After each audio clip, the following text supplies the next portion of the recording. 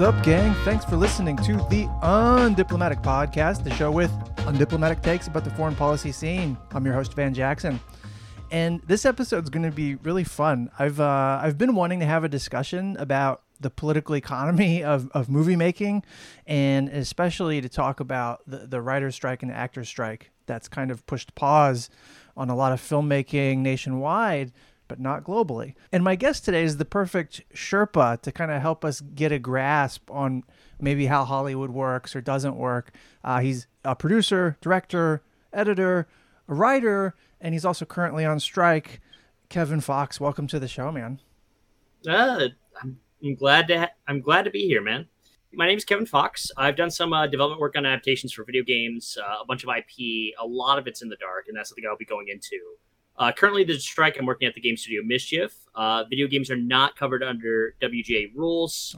That's a completely separate category, not even unionized. So that's what I've been doing to kind of keep my my income going to this thing. But in addition, but I can talk about, I've done work on shows as crew on shows like Westworld, Animal Kingdom, and a bit on Drunk History, actually.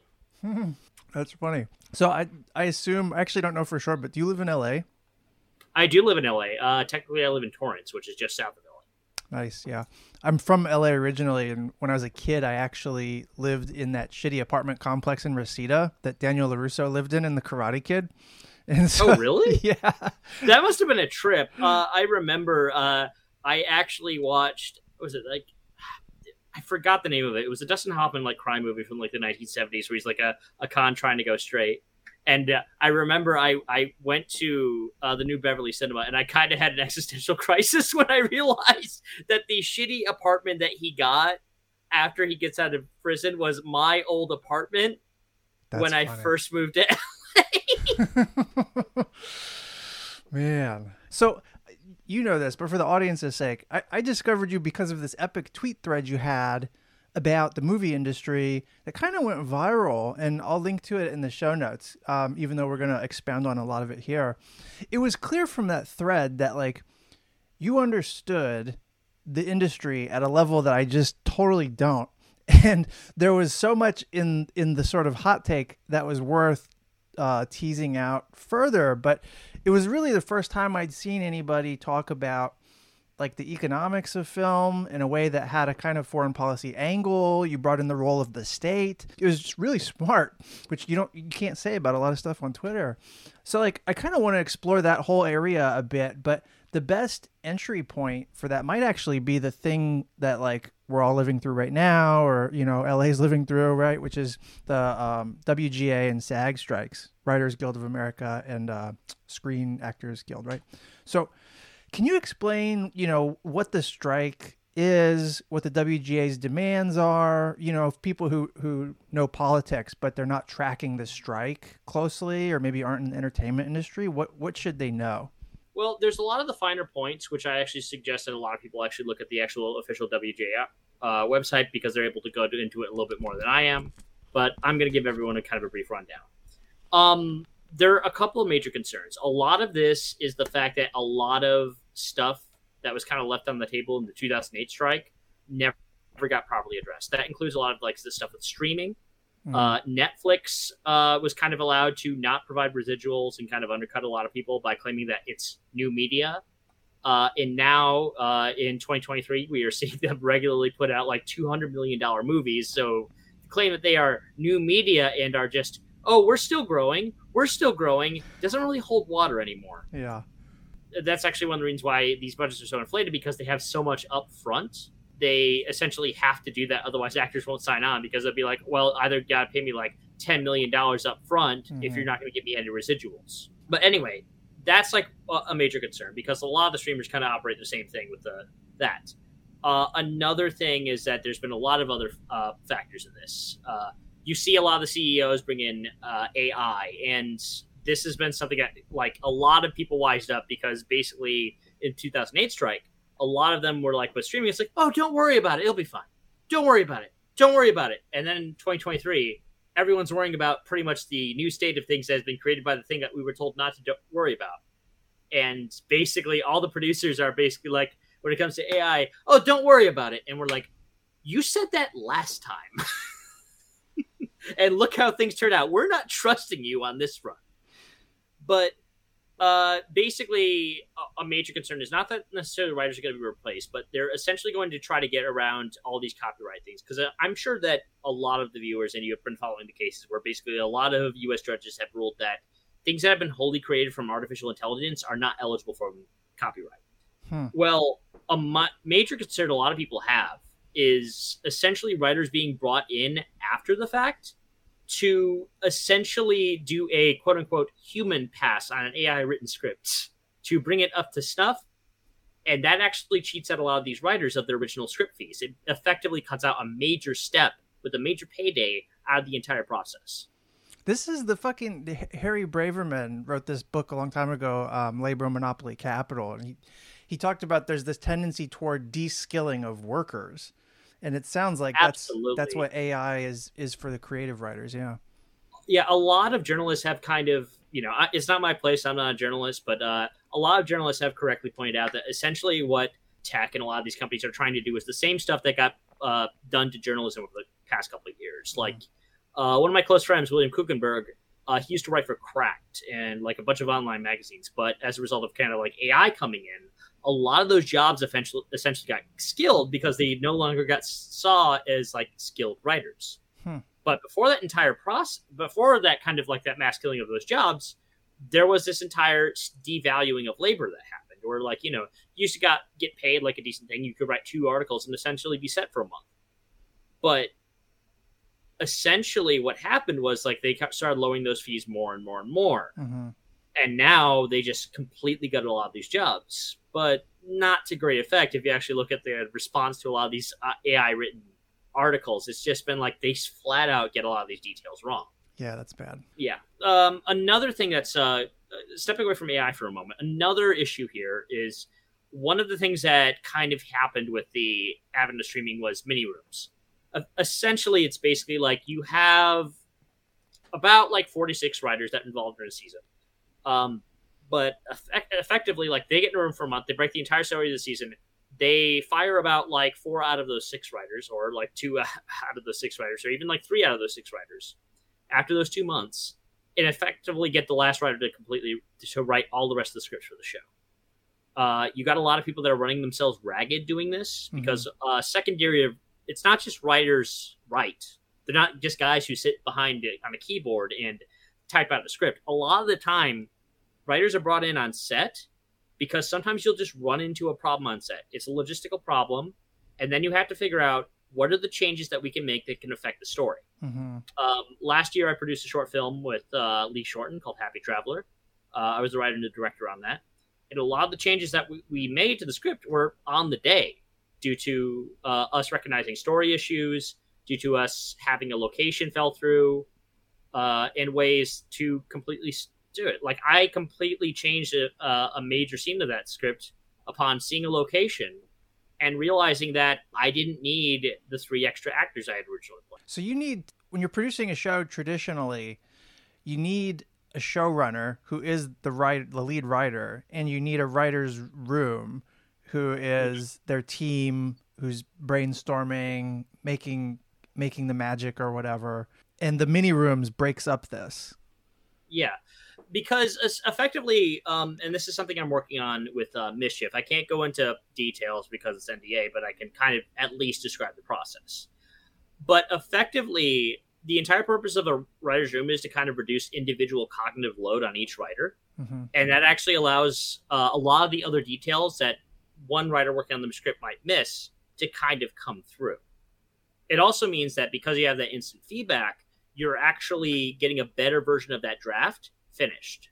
And while you might see this kind of argument that, oh, it's like reducing authorial intent, it's like, well, first of all, that's the duty of the showrunner. The showrunner's duty is to keep all of those writers on track and within the kind of the confines of the tone of the show.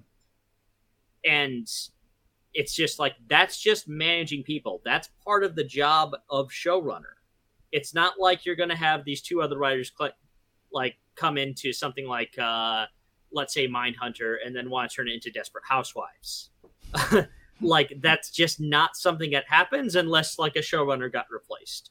So But yeah, the writers, that was a take I saw on Twitter a couple times, so I just want to kind of address that. yeah, no, that's really good. And like, you know, my audience it's hit and miss how clued in they are to what's going on with the strike. So this is important. So I think a lot of people have this romantic impression that like if you're a screenwriter in LA, you're living the good life. You know, I've seen some pretty appalling stories that sort of convey how precariously most people are in this industry. And you can have like a box office movie on your resume and then still not be able to make rent, you know? And so I guess that leads to a question of like, what's economic life like for creative workers? Like, how do you get gigs? What is pay structured like? You talked about the mini rooms already. What is employment like? Yeah, it depends. I mean, I'm lucky that with this game, I'm under contract until like essentially 2025. So that's good. That's long-term employment. Mm-hmm.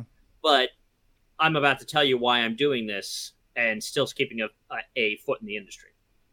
Effectively, the thing that you have to understand is that a majority of your work as a writer, unless you're staffed on a regular like 24 episode season, like, you know, the guys that work on NCIS, like your standard procedural, Mm-hmm. those guys have regular employment.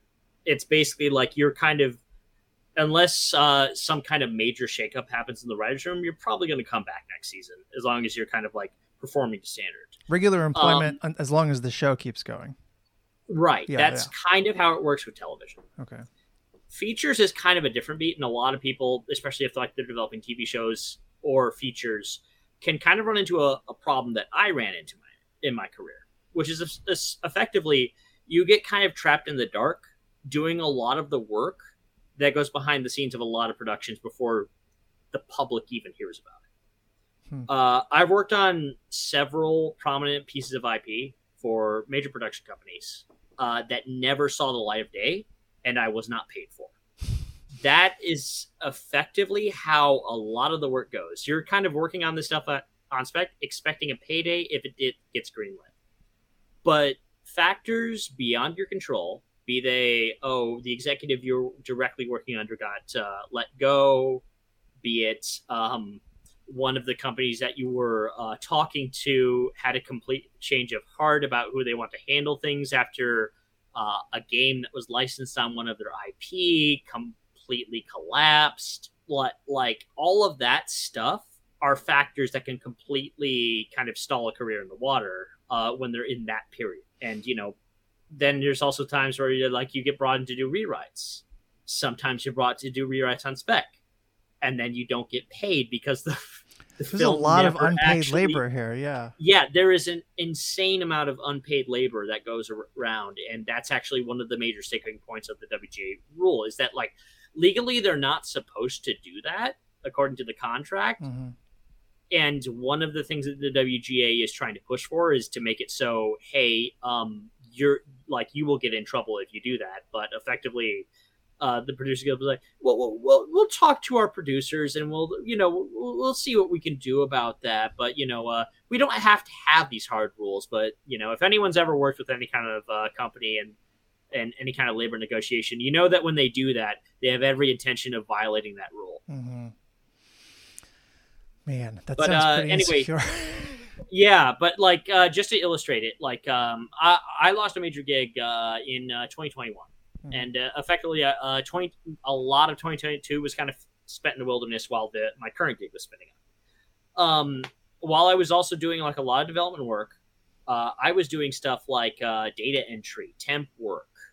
Like I was writing for a mobile game. I was doing Uber Eats driving. Like that's pretty par for the course with a lot of writers that, are working out. That's actually one of the reasons why the Writers Guild is so hardy throughout the strike is that we've already had these periods of unemployment where we have had to seek alternative forms of employment.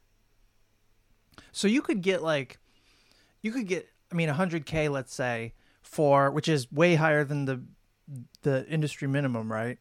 Mm-hmm. I believe. Yeah. If you're getting a feature script, it's like I believe it's like around 75K minimum, but there are certain factors that you have to take into account. One is taxes. Two is agent, lawyer, and manager. That takes a huge chunk out of that 100K. And then what you're left with has to keep you afloat through periods of in the wilderness, through periods of uncertainty, or you don't get paid for some labor that you thought you were going to get or something. So like it's your cushion too. Yeah, I mean, that was a thing I got taught when I did crew work, was effectively, it's like, you may look at your paycheck and you may think, oh, this is an insane amount of money. But it's like, you also got to think into it. Like, you don't know where that next paycheck is coming from. So it's like, that was the thing that I saw taught to grips, was basically like, yeah, don't go buying that new jet ski just because you get like a major paycheck from doing all the overtime on like Westworld or whatever. Wow. Yeah. There's something romantic about the life of a creative, but like the economics of it are pretty rough. I mean, it's at best uncertain. Right. Like, to be honest, like a lot of us are here because we're dreamers and we're like a little bit kooky. Mm-hmm. It's like one of the things that frequently gets dealt at the nude counters is just like, can you do anything else besides this? Is one of the first questions that is asked. Yeah. Because it can be extremely rough. But it's just definitely like that kind of uncertainty is one of the things that the WGA is trying to fight against. It's one of the reasons why they're trying to aim for minimum room sizes, because in addition to that economic uncertainty, there's an entire crash that's coming up when it comes to talent, because you're having entire generations of writers that came up during the streaming era that never got to work set. Mm-hmm. Meaning that if they're going to have to be a showrunner, they do not know how to manage the practicalities of actually filming. Oh, see, I was going to ask about this. Like, I listened to a bunch of screenwriter podcasts just for, shits and gigs, and I've heard all of them at different points talk about how coming up as a writer used to be very different, like especially pre-streaming. What was different in before times compared to now? Well, effectively, it was like there was kind of a growth program. Like, this is something I kind of ran into when I was starting, because I'm younger. Like, I moved to LA in 2015, like after I graduated college, and one of the things that just kept on happening was just like, I tried following the advice of people that came before, and effectively I found out it no longer worked. Everything had gotten so regimented and streamlined that, like, the old advice of like, take a job, any job, often wouldn't work, because you'd often get seen as just your role and not for any kind of potential that you had. Like, you take a job doing like security on a film program, you just get seen as just the security. But like, there was and as a result of this, there was this entire issue that came up a couple of years ago with a lot of the support staff. Mm-hmm. That, like, you think that, oh, you get support staff, you're a writer's assistant, like eventually, like after like a year or two, you're probably going to like end up in the actual room writing a script for yourself. There were people that like had been doing this for like close to a decade now and still had not a single episode of TV under their belt as credit. So there's no mobility anymore. Yes. And a huge reason for that was the advent of mini rooms, meaning that like a lot of these showrunners were asking for larger writing staff just to help kind of reduce the cognitive workload of trying to produce a show. Yeah. But in doing so, and a lot of these kind of cutbacks, it meant that there was no longer the avenue for growth that there used to be in the 90s, where basically like, you would have someone that like did a season of television as a writer's assistant, and maybe by the end of that season, like best case scenario, they ended up with a script under the belt. Not so much anymore. Nope, not so much anymore. Man, okay. Pretty bleak. So we've got these behemoths like Netflix, Hulu, Disney Plus, Apple TV, Amazon, whatever, a few others. Mm-hmm. Can you talk to me about the streaming business model? Like, big picture, how does it work? Does the streaming model make it easier to precarize creative workers in some way? It's difficult. It's a very complicated response. I've argued, and this is not coming from me, this is a take that a lot of other people have had, that the advent of streaming has kind of led to a lot of stuff being reduced to just content. It's just reduced to, okay, it's just something that's going to be dropped drop in a week. It's going to be a flash in the pan, and then no one's going to talk about it ever. Yeah. I'd argue, especially if you look at like the actions of like what used to be known as HBO Max and is now known as Max. Have you heard that whole? That's a whole fucking separate story, but yeah. Oh, it is, but I think it's very emblematic of like the central problems here. What are you doing demolishing like a very established brand? Like, what was the logic? I couldn't tell you. There's a lot of theories out there. A lot of it are people kind of looking at Zaslav's background in reality television, and a lot of people are theorizing it might be some kind of personal insecurity. Judging by certain things, I honestly think a lot of the behavior is because there's certain stuff that you can get away with in reality TV that does not fly in scripted, specifically because of our unions. That's crazy. For example, going back to that point, Max got in trouble because Max being HBO. HBO. The new name, yeah. Now Max is just their streaming service. HBO is kind of a different sub brand. HBO still exists. It's just folded under it. Okay. It's a weird brand recognition thing, but anyway, essentially, what happened was they decided that they were going to rope all of the credits into just creators. That led to a major problem that they still have not fixed, where screenwriters, directors, and producers are all credited under the same credit. According to the PGA, the WGA, and the DGA rules, you are not allowed to do that. Yeah, you have to credit the writer as the writer and the director, right? Like that's part of the it's part of how you be in the guilds in the first place, right? Like, right, because an entire part of how you end up kind of establishing your career is that, like, oh, you worked on this, you were the director of this, you were the writer of this episode of the X-Files, you were, you were the guy who wrote this episode that was an Emmy award-winning one, or, you were the director of this. When you credit all of the creative import to just like this nebulous concept of creators, it makes it more difficult for someone to point at something that they worked on and have their actual contribution to that actually matter. Recognized, yeah. Because it's effectively shoving everything into a pot and just saying, all these people worked on it. Wait, so that sounds illegal. I mean, what is the state of play on that? They agreed that they were going to fix it, but last time I checked, which might have been a month ago, they have not fixed it. What is the economics of streaming? Like, how do the big streamers make money? Just from subscriptions, right? Yeah, largely from subscriptions, though there's oftentimes like other kind of merchandising deals that kind of come into it. It's one of the reasons why The Witcher and Stranger Things are like such big cash cows for Netflix, because of all the residual material that comes out of it. It's one of the reasons why they're big on chasing franchises right now, because of the merchandising as a secondary source of revenue.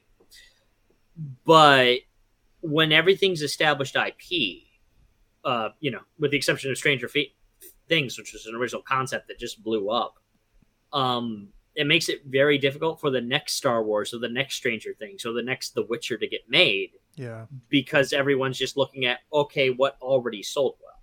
And then that traps us in a nostalgia loop, because that's all we're getting fed. Yep, exactly. We have been trapped in a nostalgia loop. One of my younger friends actually pointed out, it's just like, it would be very nice if like they would have something that referenced something post-2000.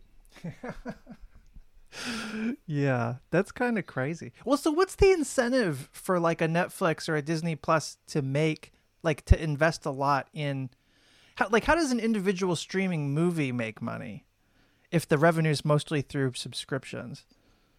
That is one of the key kind of questions to this. My partner Philip Bastien actually, like, one of the things that's being kind of fought over in this is everyone kind of wants all these streaming services to open up their kind of internal logs so they can determine how much money things actually made. The data, yeah. The data. But aside from these kind of vague things of like, oh, X amount of like hours were watched in Ashoka, oh, X amount of hours were watched in like this Netflix movie, a lot of it has been very difficult to kind of ascertain. my writing partner Philip Bastien has a theory that a lot of this data might actually be inflated, and that's one of the reasons why they are so reluctant to open up their books. It's like on Succession. Interesting. Well, so that's an industry in trouble. It almost sounds like. I mean, yeah, a lot of people have been theorizing that the streaming bubble was eventually going to burst, and that seems to be what's happening right now. But like, for one of the things that for streaming itself to be kind of profitable, it has to effectively be kind of a walled garden. It's one of the reasons why they keep on like trying to cut things off and try to keep things like kind of under the same roof. But the problem is that, like, you know, it used to be like a lot more profitable back in the day when it was like, oh, it's like, you know, Netflix is able to license all this stuff. But now that everyone's kind of created their own streaming service, you have Peacock, you have Criterion Channel, you have Hulu, you have Disney Plus, Paramount, like all these other networks. It means that that slice of the pie has gotten smaller and smaller, while the budgets of these things have gotten bigger and bigger, because you kind of need to have more eyes on this thing to justify buying this. And it's just not sustainable. I mean, that's stuff that's been said by like Zack Stentz, who was the screenwriter of Thor. Like, a lot of other writers have said this, and that tends to be like a prevailing theory. Again, that's a theory. I cannot ascertain whether or not that's true, but it would at least make it kind of understandable why they are so reluctant to open up their books. Yeah. I mean, once everybody's operating from the same information, they have less advantage. I mean, it's the same. The playing field gets leveled in terms of bargaining to some extent. Well, this sounds like trouble. There was an LA Times piece that I think you had read. We had shared it with each other. Yeah. And it was talking about how South Korean actors and unions, they want residuals from Netflix. Netflix has a huge presence in South Korea, but it operates like an empire through like local intermediary companies, so that it's not responsible for labor exploitation in South Korea, and it's not legally required to bargain with Korean unions since it works through local companies. So, you know, as a first step, the Koreans are saying like they want to meet with Netflix, and so far Netflix is telling them to fuck off. Like, they won't even meet, and it's hard for me to judge how much like leverage Korean unions actually have here. Partly because of the data thing, you know. Yeah, it's difficult because, I mean, historically South Korea has not been kind to unions, with the exception of like a lot of their artistic unions. Yeah, I mean, in the thread I talked about how that's one of the reasons why they were able to fight off both Hollywood and the State Department to actually guarantee, you know, their domestic quota for films, which led to them being able to grow as an industry to the kind of the cultural powerhouse that they are today. But one of the reasons why I think that Netflix is kind of afraid of fighting on them is that, like, that was South Korea very specifically was one of the many countries that Netflix kind of pointed to with like, oh, you know, if you don't play ball with us, we'll just go to South Korea and just start importing the next Squid Game, or like the next, you know, Sweet Home, the next All of Us Are Dead, like all these other, like, you know, incredibly well-made Korean shows, because South Korea, they're kind of neck and neck with Hollywood in terms of actual production value. Like, you look at a lot of these Korean films, and it's just like, this looks just as good as like pretty much anything out of any mainstream studio. And one of the things, but like, the problem is that like, if they lose South Korea, they lose one of their big primary bargaining chips. But the problem is that those dominoes have already started to fall. France and Sweden already require Netflix to disclose its subscription data and in order to make residual payments, as it's required by law in those countries in order to provide adequate compensation to the actors and artists that work on it. But you know, South Korea, they did the right thing. Like, they went the kind of the quote unquote cool Japan route of this. I don't like to put them in the same sentence because of all the historical background, but it's effectively similar. They allowed instead of just being kind of subsumed by Hollywood, subsumed by, like, you know, Hollywood productions just kind of flooding their cinemas, they allowed themselves to maintain their own entertainment industry And that's one of the reasons why you actually, I think there was like some study that came out that said that like Korean is one of the most sought after languages for incoming linguistic students. I mean, so Korea, yeah, Korea has a standout industry compared to basically everyone except Hollywood. And you trace this to South Korea basically doing like an industrial policy except for the film industry instead of like manufacturing or something. And so I guess if we're zooming out from that case study a little bit, you know, Hollywood did not dominate the box office by accident is kind of like the implication, right? The State Department used the power of the state to enforce this like hegemonic position of American movies. Can you talk about that? Yeah, well, the thing you got to understand is that while it was not a policy accident, Hollywood's dominance is kind of a result of the accident of geography. And this might sound insane, but give me a moment and I'll go into it. Yeah. World War One, you have you have Britain and you have France that are having these massively booming film industries with the advent of motion pictures and theaters. A lot of that stuff gets wiped out as a result of World War One, bombings, all that. American films move in and they start to gain a foothold in that market. And then a couple decades later, World War II, same thing happens, except it's on a much grander, much larger scale. Meaning that oftentimes, and you'll read this in accounts of the occupation of Japan, like what's flooding these film, like a lot of these theaters after the war are, you know, all of these big Hollywood classics, like Gone with the Wind, you know, your Hitchcock film, all that kind of stuff. Like John Ford movies. Mm-hmm. That's what's hitting the cinemas in places like Tokyo, Berlin, and, well, not necessarily Paris, because France kind of tries to maintain their own domestic film industry, even in the result of the war. England tries to do that as well. But with a lot of the Axis countries, Hollywood's just moving in and scooping everything right up. Mm-hmm.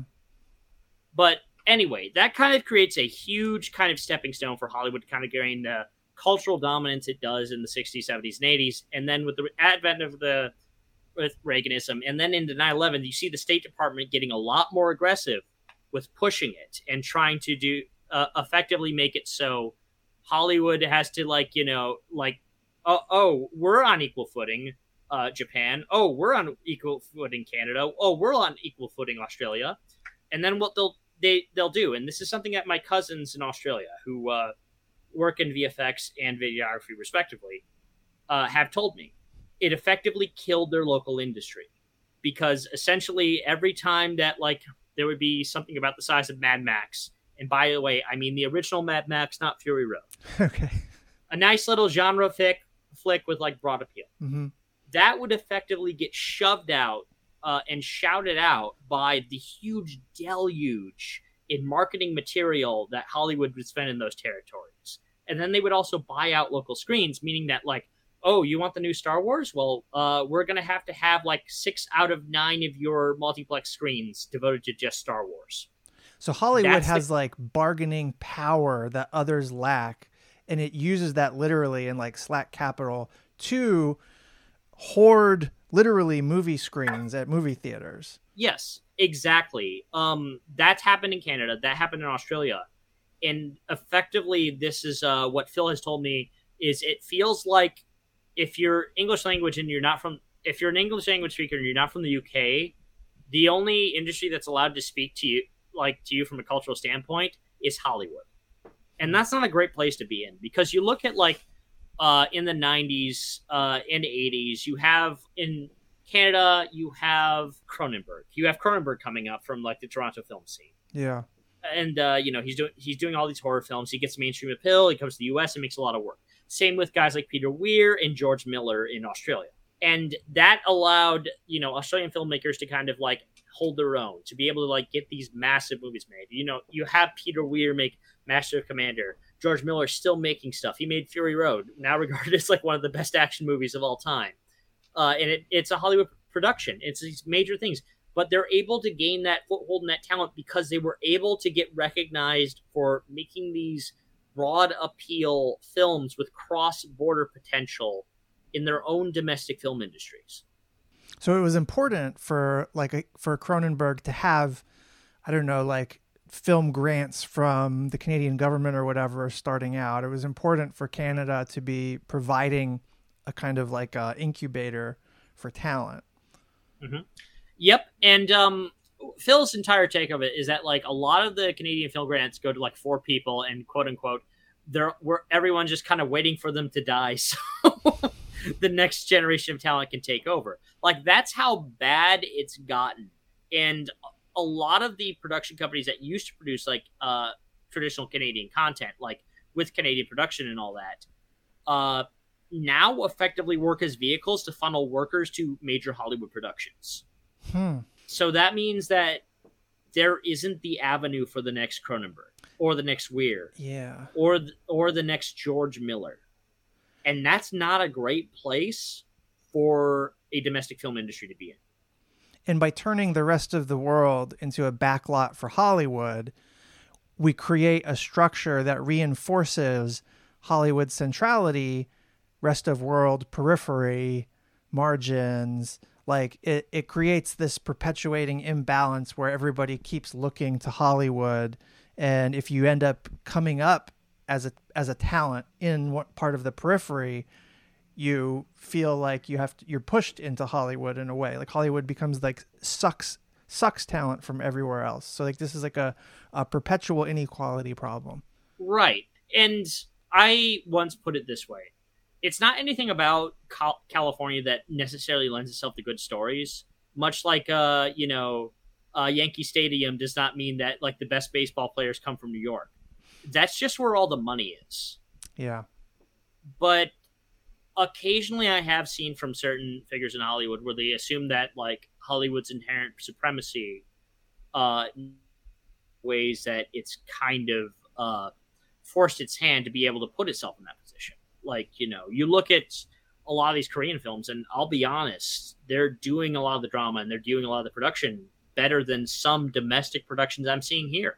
And to some extent, that's because South Korea, in this respect, they've told the State Department to kind of fuck off. I mean, like they're not conceding. Exactly. Yeah, that's fascinating. But the fact is that Canada and Australia did not do that. Yeah. And that's one of the reasons why their local film industries are so precarious. I remember with that thread, I had a former Amazon guy try to debate me in the message and be like, yeah, but some of the highest earners from all of these other countries. I'm like, yeah, but some of those highest earners came into the game and got recognized by Hollywood like often close to a decade ago at most, and 2 decades sooner, but like 20 to 10 years ago. What about the guys who are coming up now? Yeah. New Zealand's interesting here because I sit in New Zealand right now. They have there's like a National Film Commission, like a committee or whatever that that puts government money into subsidizing a film industry, but it's controlled by like a handful of people, and everybody here knows that it's who like to get to subsidy money. It's because you're part of a good old boy network or whatever. Like that's exactly the same problem that Phil ran into in Canada. Is that it's the same guys who kind of came up in the '80s that keep on like sending each other money through the Film Grant Commission. Yeah. That's one of the reasons why they joke that like, oh, we'll just have to wait for these guys to die before we can really start making stuff again. It's a soft corruption that this structure has wrought. Yeah, and it's not ideal. As I kind of highlighted in my thread, like I firmly believe that when you have this kind of entrenched power, and I think it's one of the reasons why, at least I personally believe that there's been kind of a downgrade in quality in terms of storytelling and all that. It's not only because of the factors that involve the streaming and the way they run rooms, but I've noticed that there's also been like a kind of institutional laziness that's come about. Like, you see this with execs that don't want to greenlight anything that's not an established IP, because they don't want to have to like tell their boss that oh this failed, even though like on paper it sounded good. And it's like, well, it was based on this best-selling like New York Times book.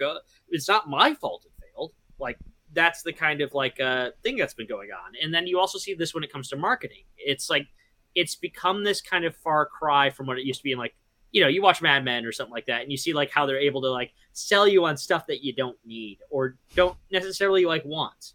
Now it becomes, well, it's not hitting our 4 quadrants, so we don't know how to sell this. It's like, it's your job to try to sell this. Yeah. It's your job to make people want this. Yeah. I don't know how much of this connects to like the political economy of the film industry, but your comment just now made me think of it. Like, why did Marvel movies become the dominant genre? Right? Is there a relationship between streaming and superhero blockbusters, or is streaming something separate? Well, I think it's both connected and separate, because the MCU movie, it had its peak when effectively it was using those same tactics I described that were going on in Australia, where basically like they would buy up. Like Disney was infamous among like theater chains for basically kind of bullying people into do it. Like one of the reasons for the death of the small town theater was that effectively that they would demand that like if you have like something like I'm pulling from my own like personal experience because I grew up near Grand Ledge, Michigan. There's a Sun Theater in Grand Ledge, Michigan. Disney would have demanded that they run the Avengers Endgame for a month straight on its only screen. Meaning that as of week 2, it would be probably losing money. Yeah, I'd never thought about that. So how does streaming connect to that? Because that seems disconnected. You're right. It does seem disconnected. But what has actually happened is that MCU stuff has actually gotten a little less powerful as a result of streaming because they kind of overextended themselves. Eventually, like, they learned a lot of the bad habits of certain comics, and effectively that they wanted to make it so everything is interconnected, which was cool going up to the Avengers, but like, each of those was kind of self-contained, and you didn't necessarily need to see all of them in order to enjoy the Avengers. Yeah. But now they're taking it like, you open up like an old Superman or like, not Superman's DC, wrong call. Spider-Man comic, it'd be like, okay, to see this, to understand the context of the events, read X-Men 132, like that kind of thing. Yeah. Effectively, with a lot of their more recent shows, and this has been a common complaint, they've been doing that. Yeah, And I've noticed it's actually led to some of their worst ratings overall. So effectively, a lot of the MCU stuff works best when it's like these big event pictures, but they overextended themselves. So I would actually argue that it's slightly separate. But Disney's brand recognition from the MCU is one of the reasons why they were able to get Disney Plus off the ground. That's paradox. So there's a labor question related to this. Like, do you have a sense of how much practical solidarity there is between like WGA and SAG on the one hand, like the U.S. unions and actors and writers, with the actors and writers of other countries, like foreign unions? A lot of them see them as in the same boat. Occasionally you'll run into someone who sees them as competition, but that's only because they're buying the Netflix thing about it. But ultimately, the stuff that affects South Korea actually means that if they get what they want, the WGA and SAG are going to be in a better bargaining position to get what they want. Because Netflix won't be able to do like an offshoring equivalent, basically. Right. There's even been an example of this with practical effects versus VFX. It's not that practical effects is more expensive. It's that VFX was non-unionized and therefore cheaper. That's one of the reasons why they had the big CG VFX extravaganzas. But those ended up being a complete mess behind the scenes because people kept on thinking, well, it's just in the computer. We can just change it whenever they want. Meaning that, but when they say whenever they want, they mean after Bob, our computer graphics programmer, has pulled several all-nighters and has put himself in the hospital trying to get this one shot to work. Yeah. The dominance of visual effects, the death of the small town movie screen, the dominance of Hollywood and this sort of like impoverishment of movie industries elsewhere. These are all the natural state of things that it seems like. But then what you're telling me, which is like true, is that these things are not natural at all. These are the products of particular decisions. These are the byproducts of trends, and it's like in policy design on some level. And so you've denaturalized a lot of the like hellishness of the confusing landscape of movies here. Yeah, like I think it's very telling that like once a director is able to get the kind of push towards practical effects that they're able to do, you see this with like Guillermo del Toro, you see this with like Christopher Nolan and all that. They try to push for more practical effects. I mean, to Tom Cruise is kind of known as kind of a legendary producer in Hollywood because he kind of understands that like what audiences want is they want to feel danger when they see the hero in a film. They don't want to feel completely disconnected from the effects. So on the artistic level, people understand this. Mm-hmm. But unfortunately in C-suite, they don't, because a lot of these people who are brought in, they're brought in from other industries, hedge funds and other. And I'll be honest, a lot of them don't even like movies. They just see it as a way to make number go up in their stock portfolio. Like, I remember I was shocked when I went to a major production company and I asked, and like, you know, the head of development there was asked, "Oh, okay, what do you watch?" And this is scripted development, by the way. She's in charge of drama, like, and all that. She says YouTube videos and reality television. Ouch. My heart sank when I heard that. Oh my God. Yeah, from like, if you're just a blood-sucking corporate monster, like if you're just data-driven, surely reality TV is like the no-brainer for you in the short term, because it's like they cost so much less. You don't have to do the visual effects. You don't have to have big writers' rooms. Like, you just gotta find people desperate enough to want to get cash and be on TV. Yeah. Yeah. Like, I'll be honest, like, I kind of view that entire thing like a little exploitative. I inherently believe that by its nature it is. Yeah. But, like, they make it a lot, and the advent of reality television was actually in response to the 1988 Writers Guild strike. All right, what's that connection? Okay, so the Fox at the time was the new network. They were starving for content when the 1988 strike happened. They didn't really have a lot of options, but some enterprising producer decided, what if we just get some cameramen and we get them to follow some cops around? And thus the show Cops was born. Fuck. That's crazy. Yes. Man, history turns on unions. You mentioned earlier, like, you believe that stronger foreign film industries would force America to make better products. Maybe we wouldn't be so locked into like just Marvel. Can you talk about why you think that's the case? Like, even in your Twitter thread, you mentioned something about like a 90s action movie template. Yes. So what I mentioned there was specifically that a lot of the kind of, like, you watch like a Michael Bay movie from like the 1990s, like you watch Bad Boys or you watch The Rock, and you see like when they're like firing guns and like everything is flying apart, like you feel the impact of every shot. Do you know where he's lifting that from? Tell me. John Woo? John Woo, exactly. Like, a lot of the visual dynamism of 1990s action movies is directly influenced by Hong Kong action cinema, where it's just like not only like great fight choreography, but also like when a stunt happens, you believe it's real because like they're shooting it practically. Mm-hmm. You know, they're doing like, you know, the whole like they're gonna do a gunfight, but everyone's diving through the air in ways that would get you killed in reality, because it's not about reality. It's about selling the people the idea of the action. And then around 2001, The Bourne Identity comes out. That is a massive hit.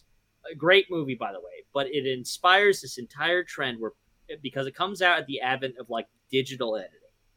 So people think, oh, I could just shoot all this footage and I'll just edit it in a way and that I'll have a complete action scene. That kind of causes this downward trend in a lot of the visual quality of a lot of action. As a result of a lot of people relying a little too heavily on digital editing and, digital cameras, which reaches its absolute nadir with, I'm pretty sure some of your listeners have seen this.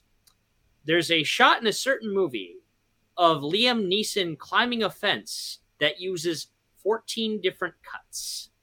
It is utterly incoherent. What? That is the absolute nadir of that kind of editing. But do you know what came out that same year as a response to that trend? John Wick. Now, John Wick was influenced heavily by the stuff that Gareth Evans was doing in Indonesia with The Raid and The Raid 2. Like, those had come out 2 years before. But in interviews with the directors, do you know what else they were inspired by? No. The narrative minimalism of Jean-Pierre Melville. His crime films from the 1970s from France. So they were inspired by that. And they were inspired by Indonesian and Korean action cinema. and the way that they held on these shots and they made it very clear what was happening, as opposed to just try to make it an incoherent mess to kind of sell you on the, oh, this is dangerous.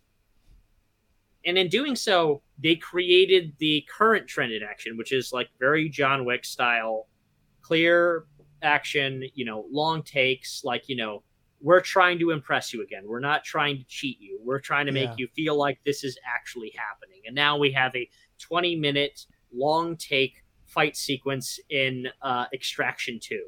So some of a lot of the innovations that we see or that we're impressed by in Hollywood filmmaking is a response to or inspiration from foreign film industries, from others doing it first, doing it better. Right. A lot of it is. Yeah. I remember a while back, I had a discussion with a certain writer, and, I was talking about, like, the quality of, like, a lot of the overseas film, and it's, like, how generally good they are, but, like Hollywood's, and he responded to me, Hollywood's still king. And I'm like, why do you believe that? And he's just like, well, we invented film. That's not true. The first feature film was Australian. I believe it was about Ned Kelly. That is the first ever feature film. And, like, a lot of our editing terminology comes from the Soviet Union with Vertov and Eisenstein. And, like, pretty much a lot of the stuff that we're doing is from just all sorts of filmmakers all over the world. But overall, I think that this mythology has been kind of created in recent years about Hollywood's total dominance, which, as I mentioned, is a result of complete geographic flukes. Yeah. I have a speculative parting question, or like a big picture way to sort of wrap this up. How do you see the future of the movie industry, full stop? Like, is streaming a viable model long term? Like, what should we be looking at trends wise? Yeah, streaming is kind of a mixed bag right now because it's kind of hard to tell how valuable it is long term. There's certain behaviors by the studio that kind of indicate that it might not be as viable as they thought. Mm-hmm.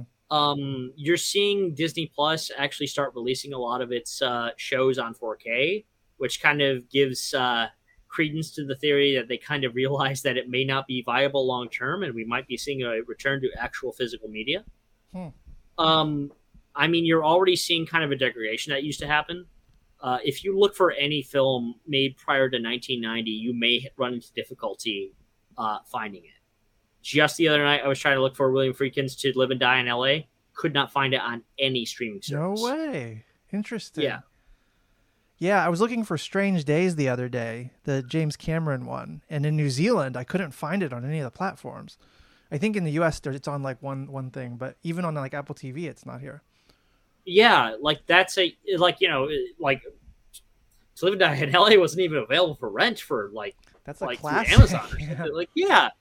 And like that kind of degradation we're kind of seeing often, and like a lot of it I think got kind of spurred by the kind of tax holding that happened with Zaslav. Zaslav kind of opened a Pandora's box in regard to bad business practice, where they're basically like, yeah, I know that we made this thing and it was successful, but we're going to claim that it's not successful, and then we're going to write it off so we can save money on our taxes.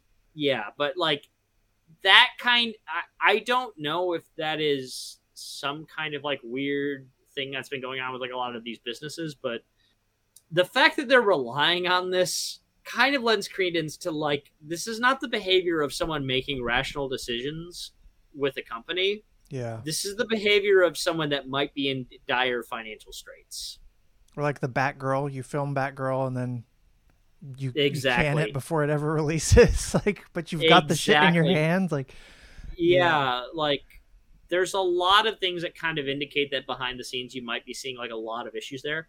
I think that streaming is going to exist simply because there are times where people just want to be able to sit down and watch a movie at the end of work, and like, it's a great delivery system. I think that you might see a shrinkage in original content, which, not great for a lot of writers, but ultimately might result in a healthier, more long-term industry. Mm-hmm. There's stuff that you heard about with guys like Ben Affleck and Matt Damon, where they talked about the kind of movies that they used to make anymore weren't viable because, secondary purchases outside of the theater would have like made it viable. Yeah. So meaning that even if it didn't make all of its money from the theater, it was making all this secondary money from DVD sales and online purchases. And that's gone. Yeah. Well, that's grim. I mean, you said do you anticipate a kind of consolidation of the streamers? Because right now we've got this proliferation. Yeah, I think that you're probably going to see a lot of consolidation. Personally, I believe Amazon's kind of in good standing because effectively it's a tax write-off for the rest of Amazon. I was going to say they have a lot of money to work with. Right. Like, no, this is a fact, and this has been told to me that like effectively Amazon runs Amazon Prime Video not out of profit, but well, one, Jeff Bezos likes being in Hollywood. Like that's a fact.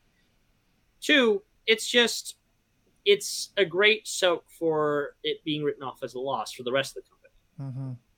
And that means that it's in a better position than a lot of these other companies that only have the service. But with a lot of the lesser streamers, I think that you're already seeing some consolidation. There's a lot of indicators that certain streaming services may not survive. Netflix might be profitable now, but I don't know. Some of the behavior during the strike has made me kind of wonder how much their actual financials are. They've emerged as kind of a villain. I mean, like for how prevalent they are in all of our homes and stuff, and like how they seem to have a dominant position, but suddenly, like, I don't know, man, it doesn't. What about reality TV supplanting the scripted show?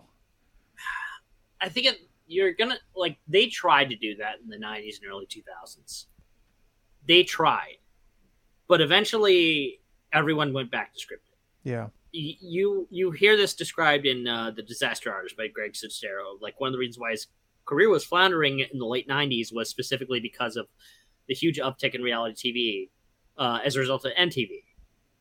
And that meant that like, you know, he had to say yes to Tommy Wiseau's movie. But anyway, there might be an uptick, but eventually people kind of get sick of it, I think. You know, it's one of those things like, you got to be in a certain state of mind to enjoy it. But eventually it's just like, you just kind of look at yourself one day and you're like, dear God, do I really want to be watching this for the rest of my life? Yeah. We need stories. Can you imagine a future where like there are other foreign hubs that are smaller versions of Hollywood and Hollywood is like massively diminished, or are they too locked in as the dominant? Hollywood is locked in, but a lot of that is contingent on the power of the State Department. We are already seeing kind of America in decline in a lot of aspects. Yeah. So it wouldn't be surprised to see more hubs like Korea kind of grow. I mean, you're already seeing this. Like, it's kind of parallel to what you're seeing in Asia Pacific, where everything used to be super unilateral, but now America is bringing in Australia, Japan, South Korea, and other local allies. Multipolarity, yeah. Yeah, I think that's a much better world, in all fairness. I think that's a more just world when it comes to entertainment. I don't believe that America should speak for everyone in the world. God knows we aren't great at it. God, that reminds me a little bit. I went to Japan recently, and I remember we went to this one place, and I picked up a samurai sword, and like one of the local people just looked at me and said Tom Cruise, and we both laughed really hard. Oh man. Yeah, but it's just like a lot of that I think is just down to the fact that Americans can kind of get pig-headed. A lot of the times they just kind of wander in, not doing their homework, and then expect to kind of just be like, okay, we'll do it this way. Mm-hmm. Which is exactly how Walmart failed in Germany. That's a great way to end this. Kevin Fox, thanks for coming. This was like one of my favorite episodes ever. I've done like 160 of these things. I've learned a lot. And yeah. I think the listeners have too. Where can people find you on like Twitter or anything like that?